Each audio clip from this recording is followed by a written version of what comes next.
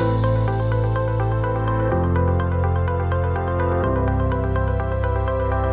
Career Establishment's Talent Talk Asia podcast is brought to you in partnership with Vincere, the all-in-one CRM for ambitious recruitment businesses.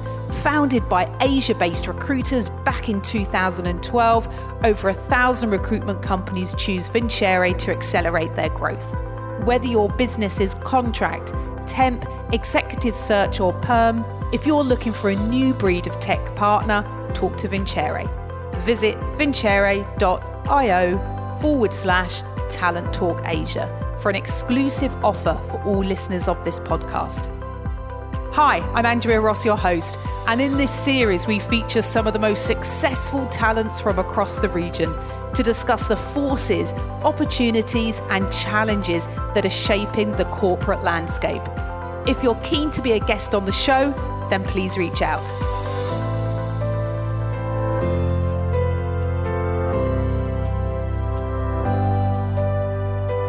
Welcome to Talent Talk Asia. I'm joined by Dan Warwick, Managing Director of Eames Consulting Group Singapore, who's been recruiting for 23 years and still has the same passion that he had when he first started. He'll be sharing how he's managed to keep that fire burning in himself, as well as others, to create a successful, passionate and sustainable recruitment business in Singapore. He'll share his highs and lows of initiating a transformation program, what it takes to be a truly fully fledged recruitment consultant in Singapore that clients are craving for, and how to continue evolving both personally and professionally as a leader. He'll also touch upon his strategy in leading the business through the unsettling times due to the outbreak of COVID-19. Hi Dan, how are you? I'm very well, thanks. Yourself? Yeah, I'm really well. So we are doing a podcast interview via Zoom today. It is a bit of the future of podcasts. I'm not doing a lot of face-to-face at the moment for obvious reasons, being based in Singapore. So Dan, I'm really keen for you to introduce to all the listeners out there a little bit more about you, your background for those that aren't so familiar with you. So I'm going to throw it over to you to kick off. So Daniel Warwick, I'm the MD of Eames Consulting here in Singapore. I've been with the business for 9 years now, a recruitment career over 23 years, predominantly in the UK and Asia. That's a long time. Yeah, exactly. Over half of my life now. That's quite scary. Yeah, it is, but it's been rewarding along the way. My background predominantly has always been technology and change. That's been my passion within the industry. And 9 years ago, I wanted to make a move to, broaden my skills and experience and joined Eames. Okay. And so you've been in it for 23 years. What's tended to sort of motivate you along the way to keep you, you haven't moved outside of recruitment, you've stayed within that career. So what is it that kind of gets you up in the morning? I think I think everybody could admit, anybody in recruitment knows that it can be one of the best jobs in the world and the worst jobs in the world within the space of 5 seconds. Yeah, it's a bit of an emotional roller coaster, isn't it? But we have a duty to candidates, you have a duty to clients, you have a duty to employees. And as part of that, it's really about going out there and making a difference. We're in a people industry, we're in a relationship-driven industry, and you have a real chance to change something. You can get amongst the business and really help them grow. You can change somebody's life and make a huge impact on their personal situation and their family life by putting it into something that's rewarding for them. So as long as you remember that you can do it day in, day out, then that just keeps driving me and seeing people grow within the business as well. Had you always thought that you were going to stay in recruitment though? The early days, was this just kind of a bit of a stopgap? But sort of talk me through what you were looking at in terms of your career. I got into recruitment. My background at university was technology, and I ended up in a temp role for a number of different reasons, where it was based on closing deals effectively. It was with cable and wireless. To get all the contracts, used to make sure all the equipment where it was meant to be, basically saving the company millions and millions of pounds at the time. And I was closing 30 a week. And I was only targeted to do 50, and it wasn't a commission-based job. So I thought, well, maybe I should make a move into something that does that, put IT together with it, and recruitment was the ideal path. So I don't think I'd set out to go, right, I'm going to do IT recruitment for the rest of my career. again, I think I've always had this belief is once you hit that kind of 5-year window in recruitment, you're kind of stuck in it. That is going to be a good part of your career. But I always wanted to progress. I always wanted to build something. I always wanted to be involved in management, and it was able to tick the boxes all the way along. And I'm still here. And so your role at the moment within Eames, talk me through about the company, the sort of structure, your areas of specialisation for those that aren't so familiar with you guys. Yeah, so business has its foundations in the UK. We've been here in Singapore coming up to 10 years. We'll have our 10th birthday in April. Mid to senior level hiring. Traditionally, we were always banking and insurance as professional services. Probably 18 months, 2 years ago, we moved and pushed more effort into pushing our technology brand. So therefore, we became banking, insurance, and technology, growing markets and the changes going on in the world. But within those various divisions, there would be deep specialization. So broking, claims, underwriting, actuarial, risk audit, compliance, front office, technology change. Probably missed something there, knowing me. It's a bit early in the morning. Yeah, no, it's a bit early in the morning. Is it just permanent recruitment, or are you doing contract as well? Yeah, as it stands as today in Singapore, we are 99% a permanent business. Okay. Will that change at all, do you think, in the future, especially with the way the market's kind of going at the moment? Well, I think we're going to go on to talk about some of the changes that we have made. I mean, we've got bigger plans and bigger strategic changes that I was hoping to kick off this year that maybe I can't go into on this conversation. But yeah, sure. It's about evolving as a solutions-based organisation. In summary, there's no doubt the world is getting smaller and still getting smaller.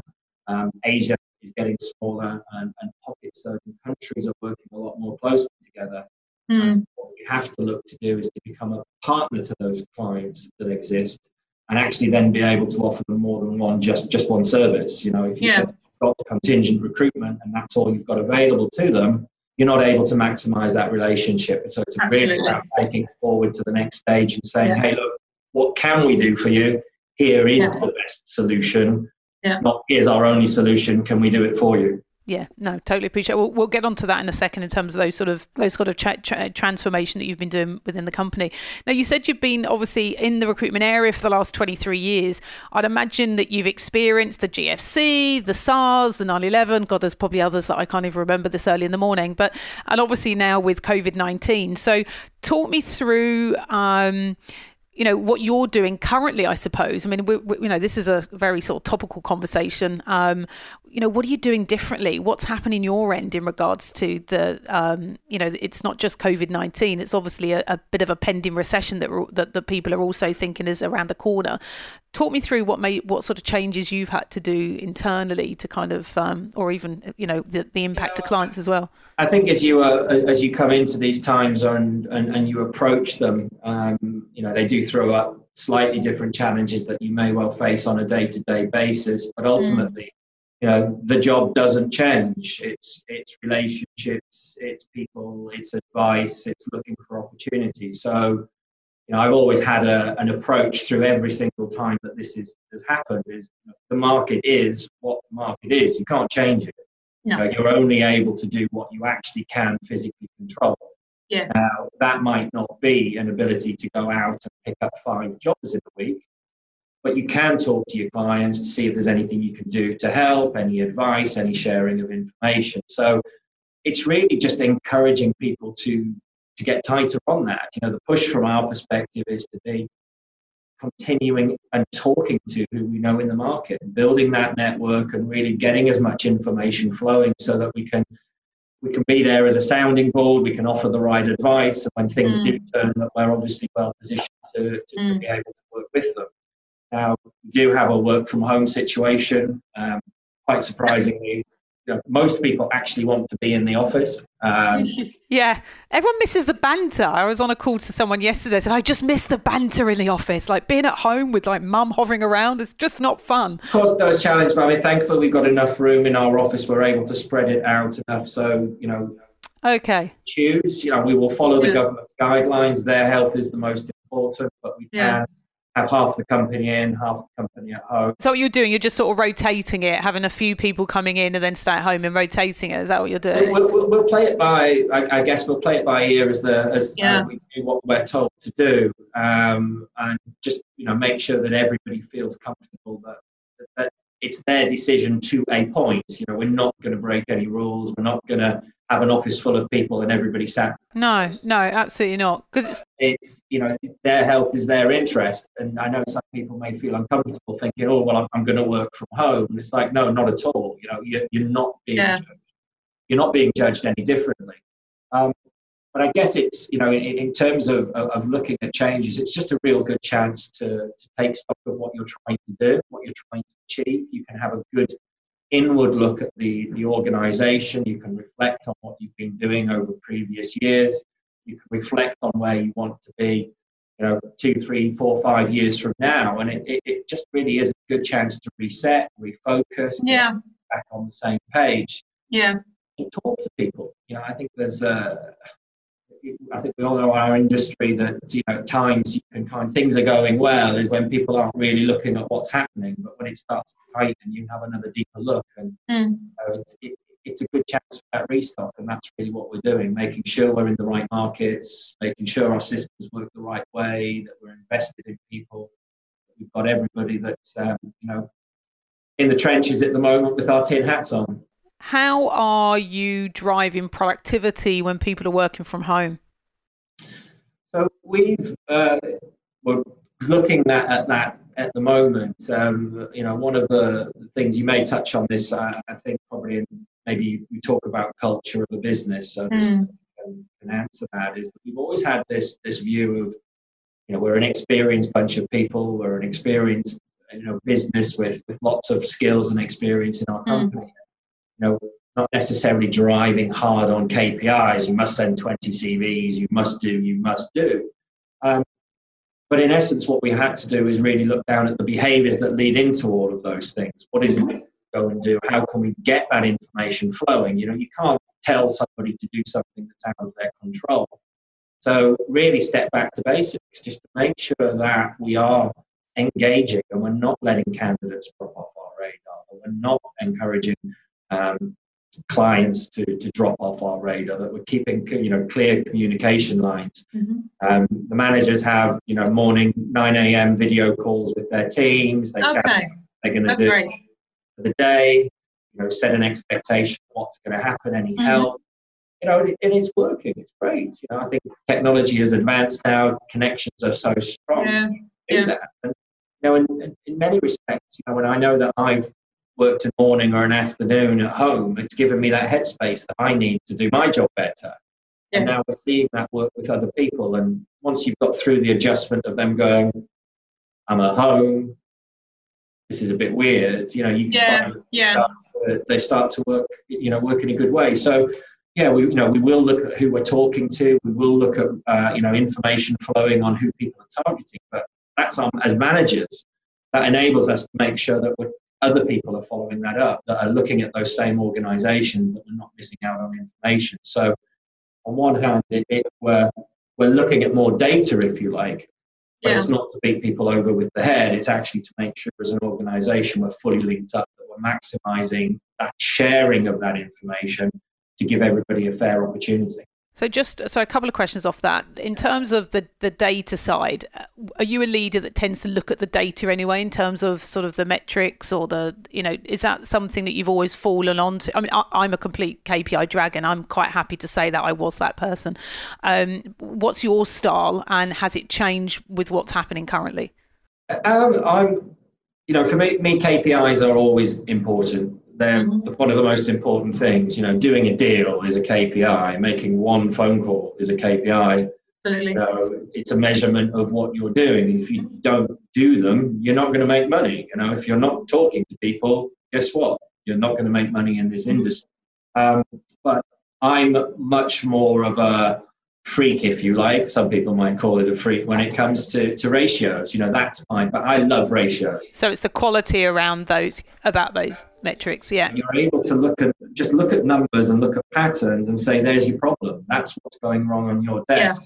Work with you to help change that and evolve it forward. So I haven't lost that aspect of it. I guess what we are doing more and making sure is that we're enabling people to know how to get the most out of the system, to utilize that information that they've got, which are things that we can measure, number of phone calls and the quality of that data that we're getting from that phone call. Then what are we doing with that phone call? We're probably being a bit tighter on that, really, though, to focus it from a development perspective and from a learning perspective. And, you may have seen, well, you probably would have seen recently that we actually hired someone in to build out a learning and development capability in-house in Singapore. So it's all happening for us at it's a key time having somebody in to come and do that for us as well. And what's that going to look like for you guys when you say someone in-house to do that? Is that what areas do you want that person to be focusing on for, what areas do you feel that there are skill gaps, I suppose, is my question. Yeah, so I mean, if I go back to the point that I touched on in terms of us being kind of a group of experienced recruitment consultants, what that can be, I mean, one term I always use, and it's probably the most overused, is about people's weaknesses being overplayed strengths.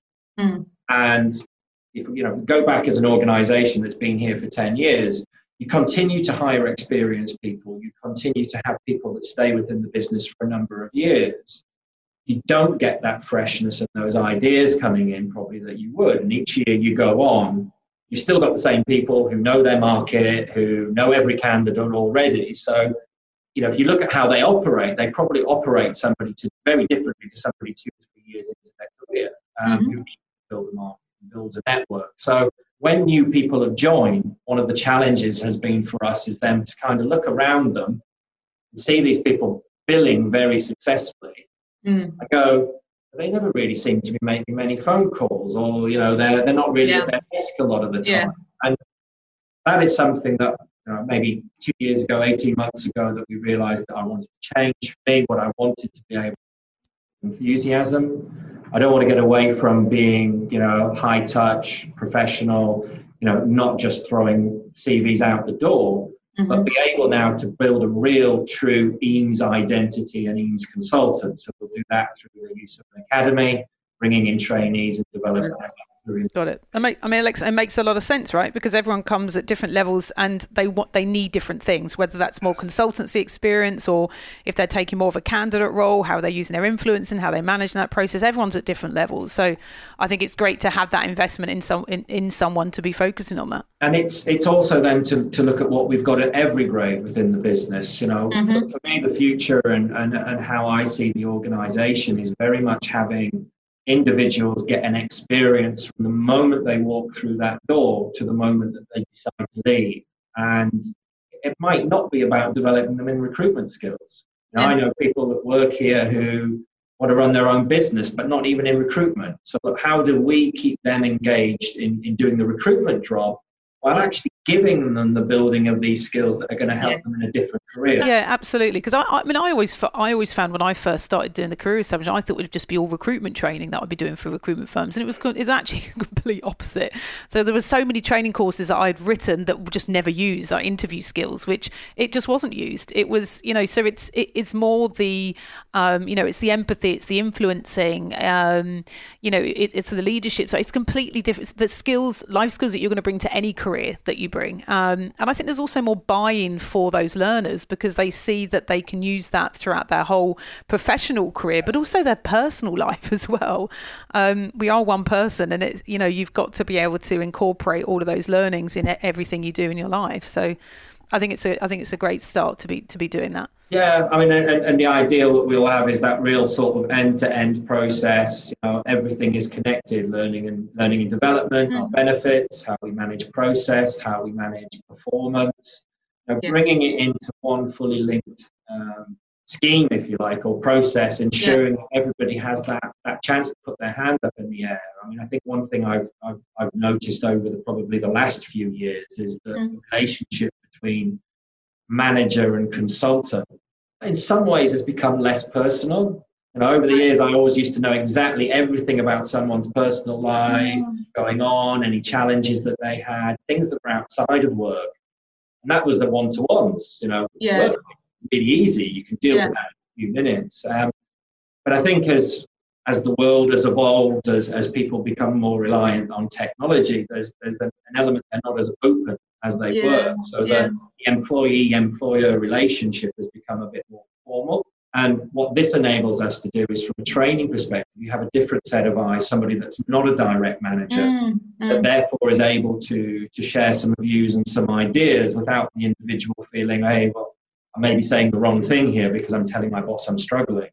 It's just getting that right to make sure people feel comfortable, so that we really give them the best chance to be successful. I love it. I love it. Anything to do with the whole learning development, you know that I'm going to love that. I want to talk about you as a leader, because there's quite a lot of people that listen to the podcast that are emerging leaders. It might be someone that's got a couple of people under them that's on that track to take on more responsibilities. I'm keen to know, what's your biggest failures as a leader? I love the juicy stuff. If you could look back and change the clock, what would it be? What would you do differently, and why? I'd love to think it was one big thing that sticks out in my mind. Not everything has gone well all of the time, and I'm sure there'll be times when it doesn't in the future. But in really looking at the answer to that, I guess it's probably the things that I let happen the most consistently that I would look back as not necessarily a failure, but something that I really focus on avoiding now.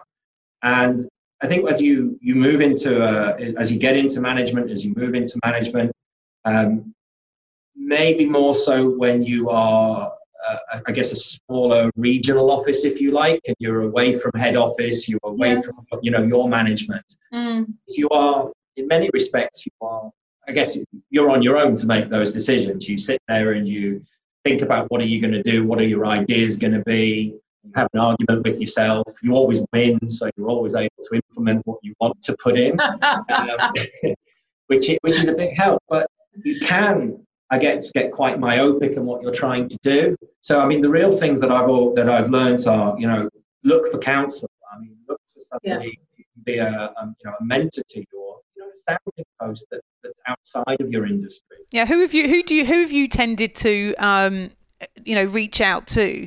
You don't have to name the person, but there's a number of people that I know, on a social level, who are in various different industries, in various levels, and it's just about sharing some common pains. And if you're not able to have those conversations, it doesn't really put you on I guess you're not on a level field. You're not balanced as much as you want to do. So it's about just making sure you have an outreach that might not be within your business. So, question on that: when you go and do an outreach, because this is, are you going to someone or people that are very different thinkings, different mindsets, perspectives than yourself? Because sometimes we tend to go to the people that we know are going to agree with us. Talent Talk Asia is brought to you in partnership with Vincere, the all-in-one CRM for ambitious recruitment businesses. Visit vincere.io/Talent Talk Asia for an exclusive offer for all listeners of this podcast. Yeah, well, if you do that, you're just going to get the same answer. I mean, if you're looking for somebody to tell you you're making the right decision, then you're looking for the wrong people. You need someone to challenge. I try to avoid talking about work with my wife as much as I possibly can. And I know in some people, and I know that is the relationship, that is the dynamic. They get home from work, they put their work to rights, and then that's it. Let's have dinner and get on with the rest of the evening. But I think it's important that you have a difference of opinion. Otherwise, it's just the same. There's no point really going and looking for that. So one of the points is very much just to seek that counsel. I love that. And the other point is to remember that you're not Superman. It's you can this job can take a lot of your time. I've at times worked some ridiculously stupid hours, which I'm absolutely fine with, and I quite enjoy that. It's only so long that you can do it for, and it's really important that you have that work-life balance, that you don't forget to take time out for yourself, mental health. You get a chance to take yourself away from your desk away from people, get some clarity back into what you're doing. And I think also most importantly now, because I think there is going to be more pressure on anyone that does a sales job. It's just, it's there's always that tendency to think that you need to be doing, longer hours. We all know it's about quality, but we also know that there are going to be some shifts in behaviour and activities to get through this storm. So I agree with you, the whole balance thing in terms of being able to take time out. What have you tended to find has worked for you when you take that time out? What does it look like? For me, it's very much, it's gym, it's exercise. Right. It's, Is this why you've lost loads of weight? Is this like a new, you look completely different when I caught up with you a couple of years ago? Yeah, I mean, well, this has all been, I guess, part and parcel of the journey that I've been on. It was, I got to a point where I wasn't living particularly healthful, healthy lifestyle. Okay. Every day was merging into another, and you just kind of caught in that cycle of getting into work, doing what you need to. So what shifted then? What was the point that you just went, was it a certain moment, or was it an escalation of things? Like, what changed? I had a kidney stone, things that I needed to go through, which I won't share in detail on here. No, please don't. I've had my breakfast yet. I would never wish on my worst enemy. And realise at that point, hey, get control. You're working too hard. You're pushing yourself too hard. You're pushing your body too hard. And then, I stepped back, signed up with a local gym here on a transformation piece, and lost 20 kg. And wow, was it 20 kgs? Oh my gosh, that is a hell of a lot. Wow. And how have you kept that? How have you kept that as part of your life now then? Because obviously you've kept that weight off. So I train on my own, and I make sure that I have that time. I'm not somebody who likes, especially now, likes being in crowds anyway. So I'm an early riser. I'm generally in the office from 6:30 in the morning, most mornings. But that's really early. I thought I was an early person, but I don't feel bad at going at 11 o'clock or at 2 o'clock. I'll make sure I can go to the gym, get an hour at the gym, clear my hair. Okay. I'm back on top of everything, refocused for what I need to do. How do you advocate that with your people then? Does that come through in terms of your leadership style to the people below you? It's maybe a point that will touch into it. The job that I do is very different to 99% of the team here, and ultimately we want an environment where people have that flexibility. And it's always the same case. If you know that you're working hard enough, if you are pushing hard enough, and you're doing the job that needs to be done, then yes, let's utilize some flexibility. Let's try and find a way that we can make it work for you. I think, unfortunately, in some where the challenges comes is in a sales role. Am I talking old school here? Probably, but there are certain hours during a day where it's more effective to get hold of people to be doing certain activities. Yeah. No, absolutely. Yeah. Generally, therefore, it's harder to let everybody go off at 2 o'clock, because that is a time where they really can be catching people who aren't on their lunch or back at their desk. Yeah. So got to be sensible about it. Yeah, it does depend on the individual, though, doesn't it? I think if you've got someone who generally is already worked out their time schedule and they make money, they know what they're doing, that they've already managed that. It's just sometimes it can be sort of junior recruiters that haven't quite found their groove yet. Yeah, I mean, I think it's to try and get the right line. I mean, you earn flexibility. I mean, you do. You do need it, and if you're struggling and you've got issues with your work, yes, we maybe need you to take some time out, but you should be coming to people to talk about that and how you can doing and work with it than vanishing for an hour and a half. No, I totally get that. So going back to that question, you mentioned about seeking counsel, which I absolutely love, and I encourage everyone to, whether it's internally or family or people, even clients. I've got some recruitment firms that encourage their high performers to be reaching out and having mentors with clients that they respect, which I love. Then you mentioned balance, mental health. What else would you say has sort of helped you be the leader that you are? I think you do have to be firm but fair. I think that is important. And what I mean it doesn't mean you have to be an ogre or aggressive in it. I mean, people do look to leaders to make that decision. So, I think if I look at my journey, you go through periods where you're developing managers and you want them to be accountable and you want them to work, so you delegate. But then typically in human nature, you maybe delegate a little bit much, and then you have to pull that back in, and then you take more control. There isn't, I don't think there is one set rule book. It's everybody's own personal journey that you go on.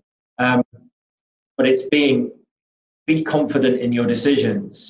Don't bounce and change your mind on a regular basis. You've got to stand by something that you believe in. And if you believe that it is right, stand by it. Seek counsel, talk to your team to make sure that they understand and they're on the same path. Just don't be making it as if it's a rash decision or it's a quick decision, because that creates uncertainty. And even if it's the wrong decision, if you believe it and everybody else is believing it behind you, you're probably going to still be in a strong position. But equally, on the same token, though, don't be an individual that doesn't put their hand up in the air and go, I got that one wrong. I think it's also important to have that humility, and if you have that humility, you just become a bit of a robot.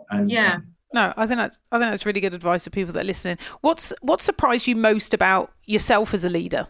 I think it's been an ability to bounce between looking up and strategic, and then looking down and getting in the roots when I need to. Okay, going in between, yeah. If I look at which isn't an ideal situation in its own right, you can be a distraction from what you're trying to achieve. But I think recent events have shown what's needed to be done. If I look at where we were heading this year, the plans that we had, I was going to remodel the office. We were going to have an ability to actually double our headcount this year, and really put in some strong plans. And then all of a sudden, the next situation is back on the phones. I need to get some deals over the line. Let's make sure we've got revenue coming in, and we're focused on what we're doing today. And I think that's probably been the bit that was a surprise. It's like I can switch one head on and switch the other one off, and then get the balance right when I need to. When do you know that balance is right to be looking strategically again? I think it's not going to go away. I've still got to have an eye on the future at the moment. And that's an important part. If we look at just today and think, right, let's just get money on the board, we're going to lose the direction of what we're trying. I don't want a business where people are just thinking about their next deal. So you get into that transaction way of working. We've got to have a vision. We've got to have a plan. We've got to have a direction. So you've still got to keep that going. Those aspects ticking over, that it's all being formulated. You're doing what you need to keep those thoughts in place, but you're utilizing today to work towards that in the most effective way. How are you developing that futuristic, that visionary, that strategic mindset? Because some people have it and some others don't, in terms of looking to the future. How are you developing that in your leaders? Because I appreciate it can't all come from yourself. I think if I think about this business is probably the best way to kind of look at it. And again, maybe this is one of the cycles of recruitment, and it happens to everybody else that's out there listening, and they've had the same emotions and the same roller coaster that you go through. As a business, we are very much have an entrepreneurial environment, and if we want to build something, we will create that for them. I think in better markets, in stronger markets that exist, what happens in the industry is that you get very much transactional-based recruitment happening. People forget why they're doing it, and it becomes a case, and I'm not speaking for the industry as a whole, but there are people in this industry who will spend all day on LinkedIn, for an example. They'll send out a load of messages. What have you done today? I've been sourcing.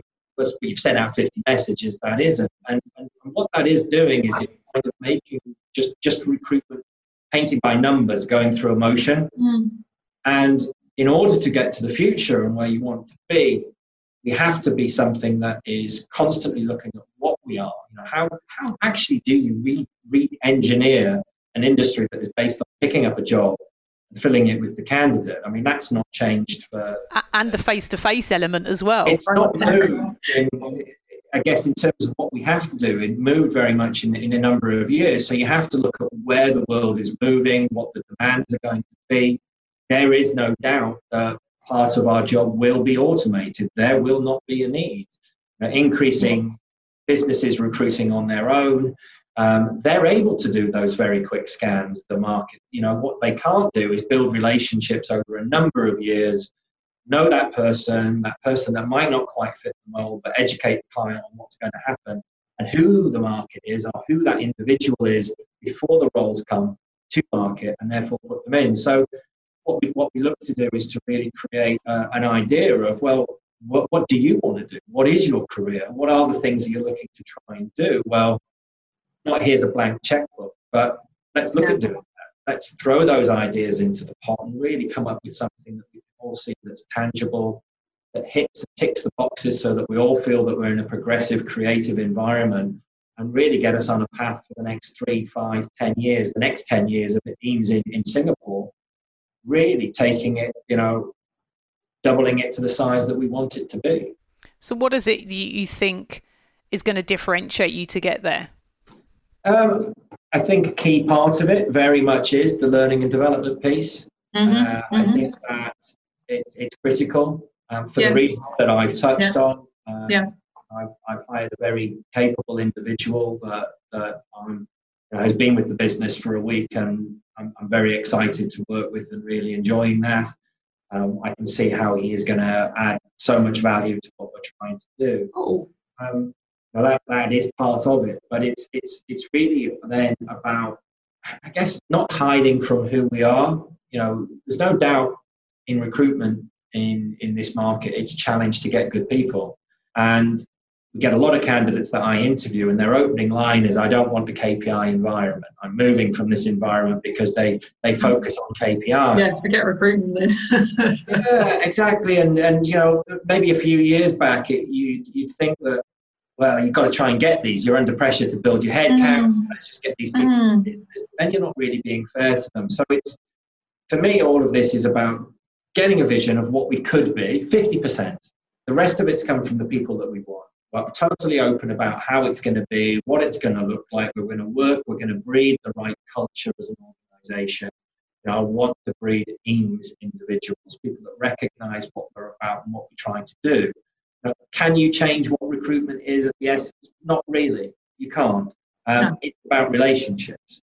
We just have to strive to be positioned where we have the strongest relationships. We have the most open relationships. And how do you achieve that? How are you looking to achieve that? I know it's an L&D piece, but what is it that you're driving through that L&D piece to create an environment where consultants... It is. You listen to your market.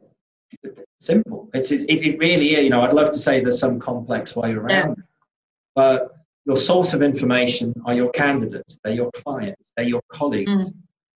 Our jobs are to get out there and find that and know what's going on. If you want to be an expert in something, well, you should damn well know that market inside and out. But do you feel, I'm not talking from an Eames perspective so much, I'm just talking just in terms of how the market shifted in the last few years, and I know it comes up a lot on these podcasts, is just there is sometimes that real reluctance for people to just get on the phone and talk to candidates. They don't always feel that they've got to, they feel they've got to have a job to talk to them about.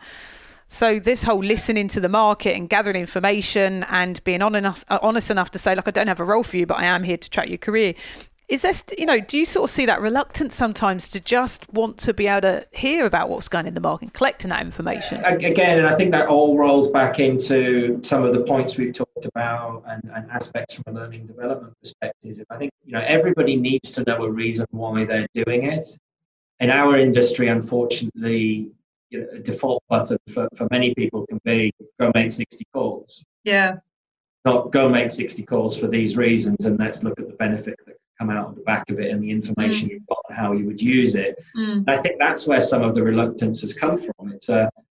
It's a command without any reasoning behind it or with any basis for what it's trying to achieve, and fundamentally comes back to a training issue at the beginning where they don't really see the benefit and that understanding of it.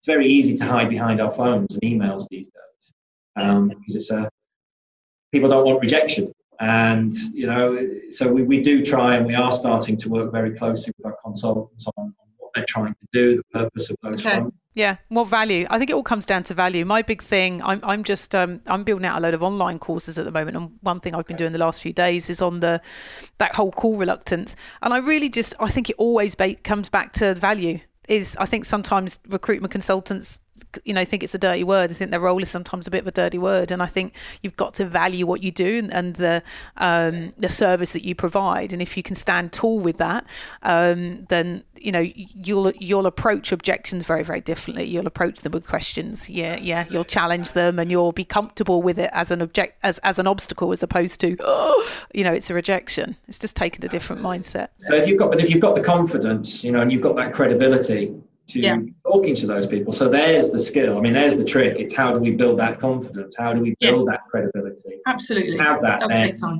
People will go out to market and they will have those discussions.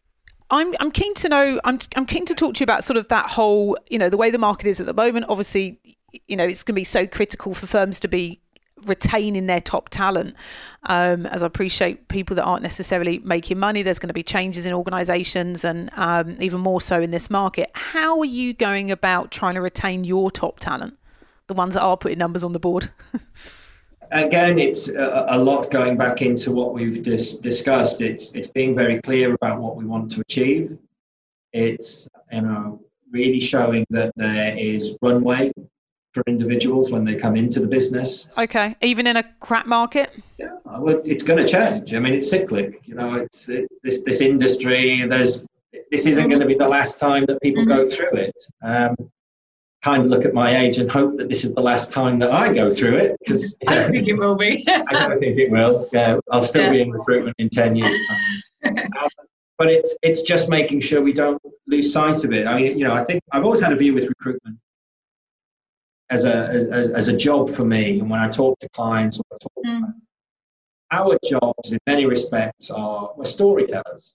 We are taking a client's proposition to candidates. We are explaining how that candidate can see themselves in a job, how they see their career, how they can see their roles evolving, and not have to be in a position where they're moving every couple of years. Now, you have to bring that internally. So it's about, as I said, focus on what they want to achieve in their life. What are their life goals, and let's build on those skills. Let's have plans in place. Now, we may not ever achieve some of the things that I'd like to achieve, but we've got to work towards those because it's exciting. It shows that we're trying to think outside the box. Yeah. I suppose the reason I raised that question is that there are going to be top performers sitting in recruitment firms that are still making great money, but aren't necessarily going to be able to see their career path as clear, because organisations are looking at the bottom line, even though they may be a top performer. So I suppose I'm just sort of keen to see, does it shift? Do personal development plans go out the window? Do promotions go out the window to ensure that organisations stay afloat?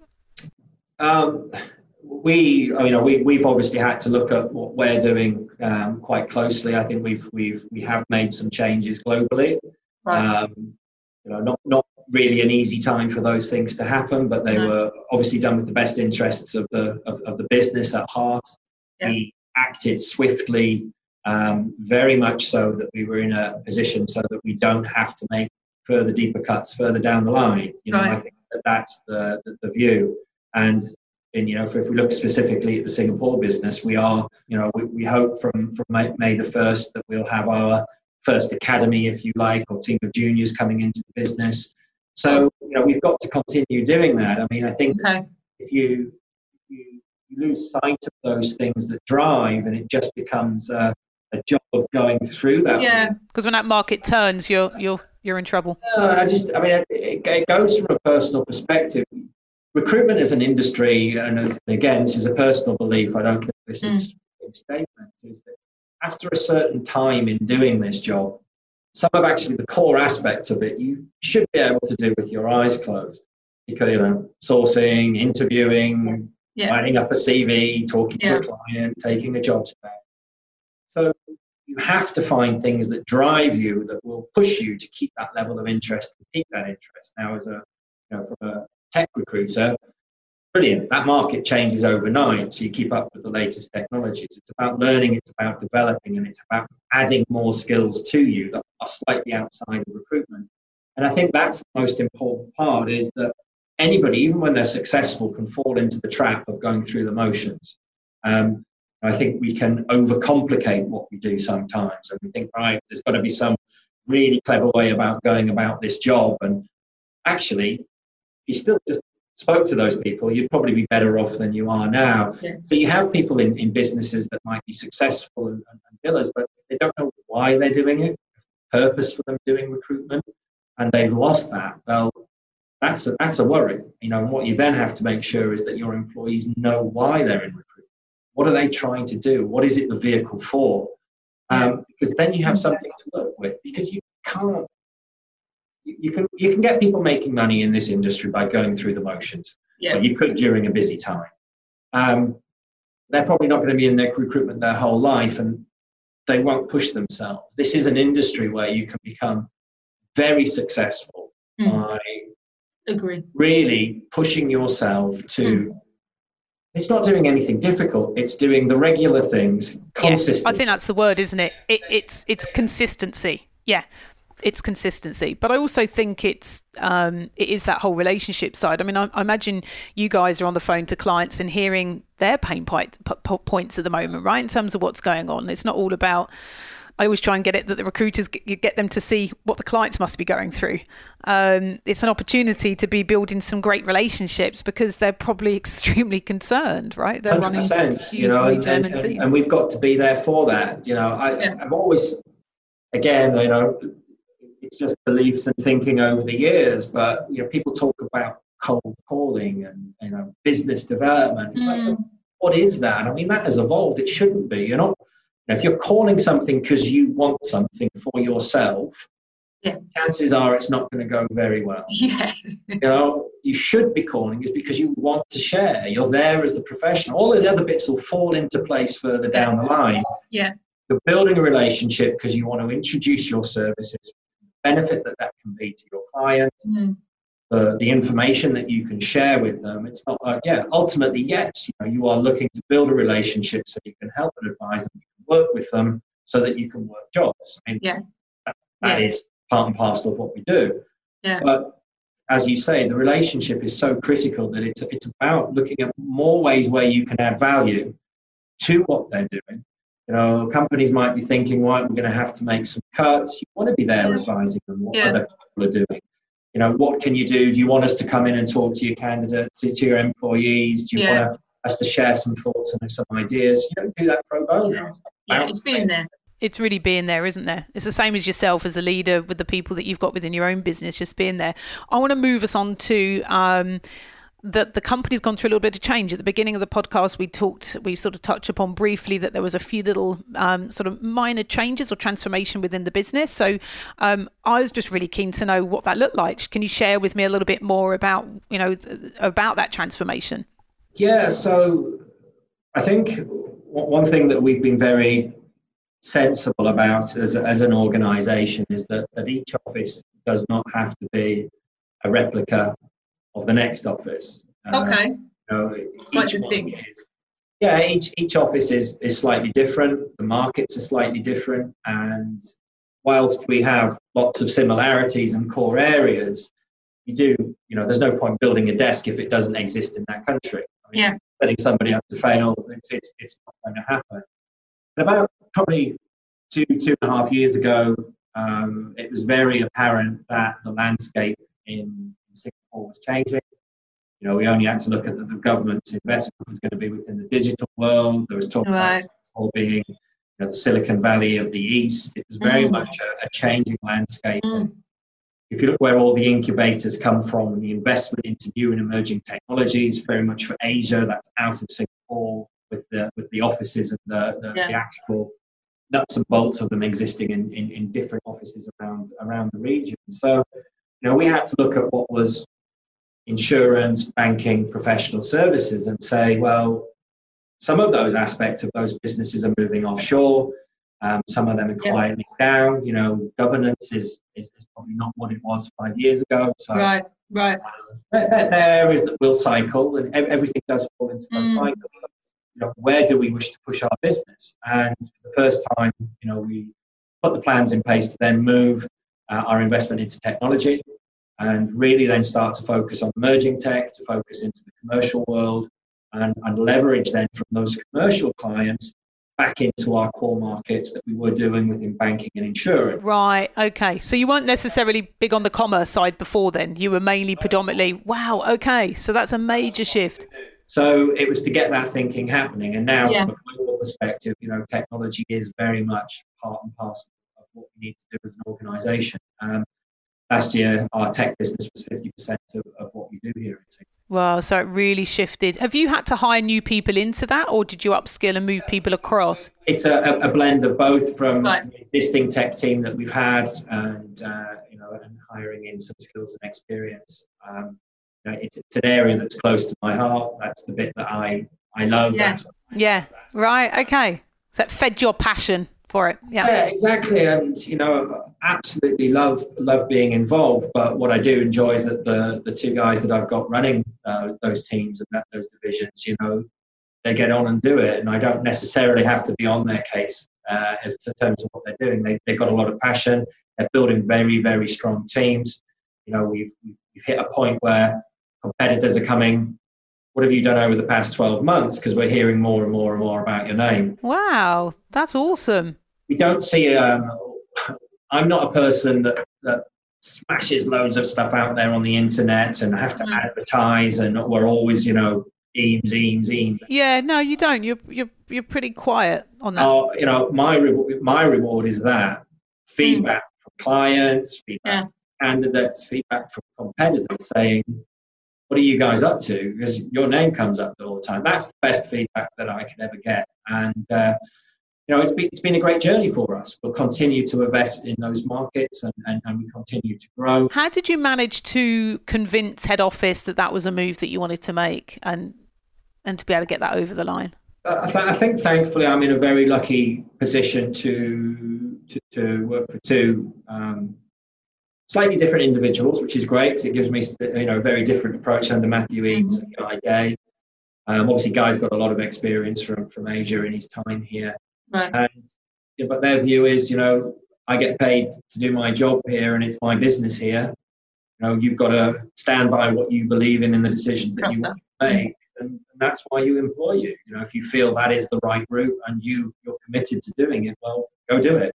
And, that trickles on again to that entrepreneurial comment I made earlier on today. That's the type of people we want in the business that go, hey, look, there's a market there. Should we go into this? Can we create an opportunity? How would we go about it? I want to build something, and you go, here you go. Let's go do that. Now, some would argue that obviously other recruitment firms have been in that commerce space for a long time. So 2 questions. One, how did you shift and sort of go about learning that commerce market is different from financial services, and how are you going to be able to keep up and accelerate against those competitors that have been in it for decades?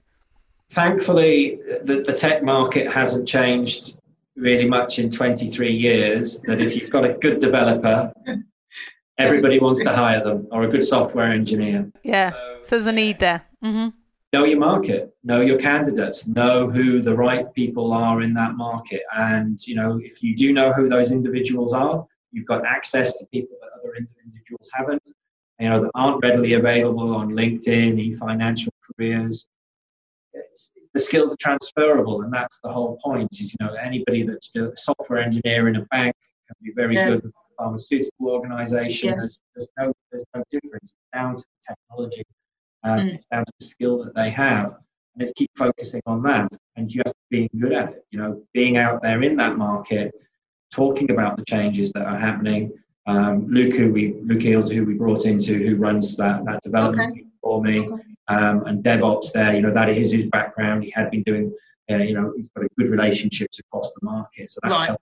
Right. So you hired someone with that network to come in and build. Not just really about that, because people have moved into those from our relationships in banks. So, we've kind of expanded our network by people we know.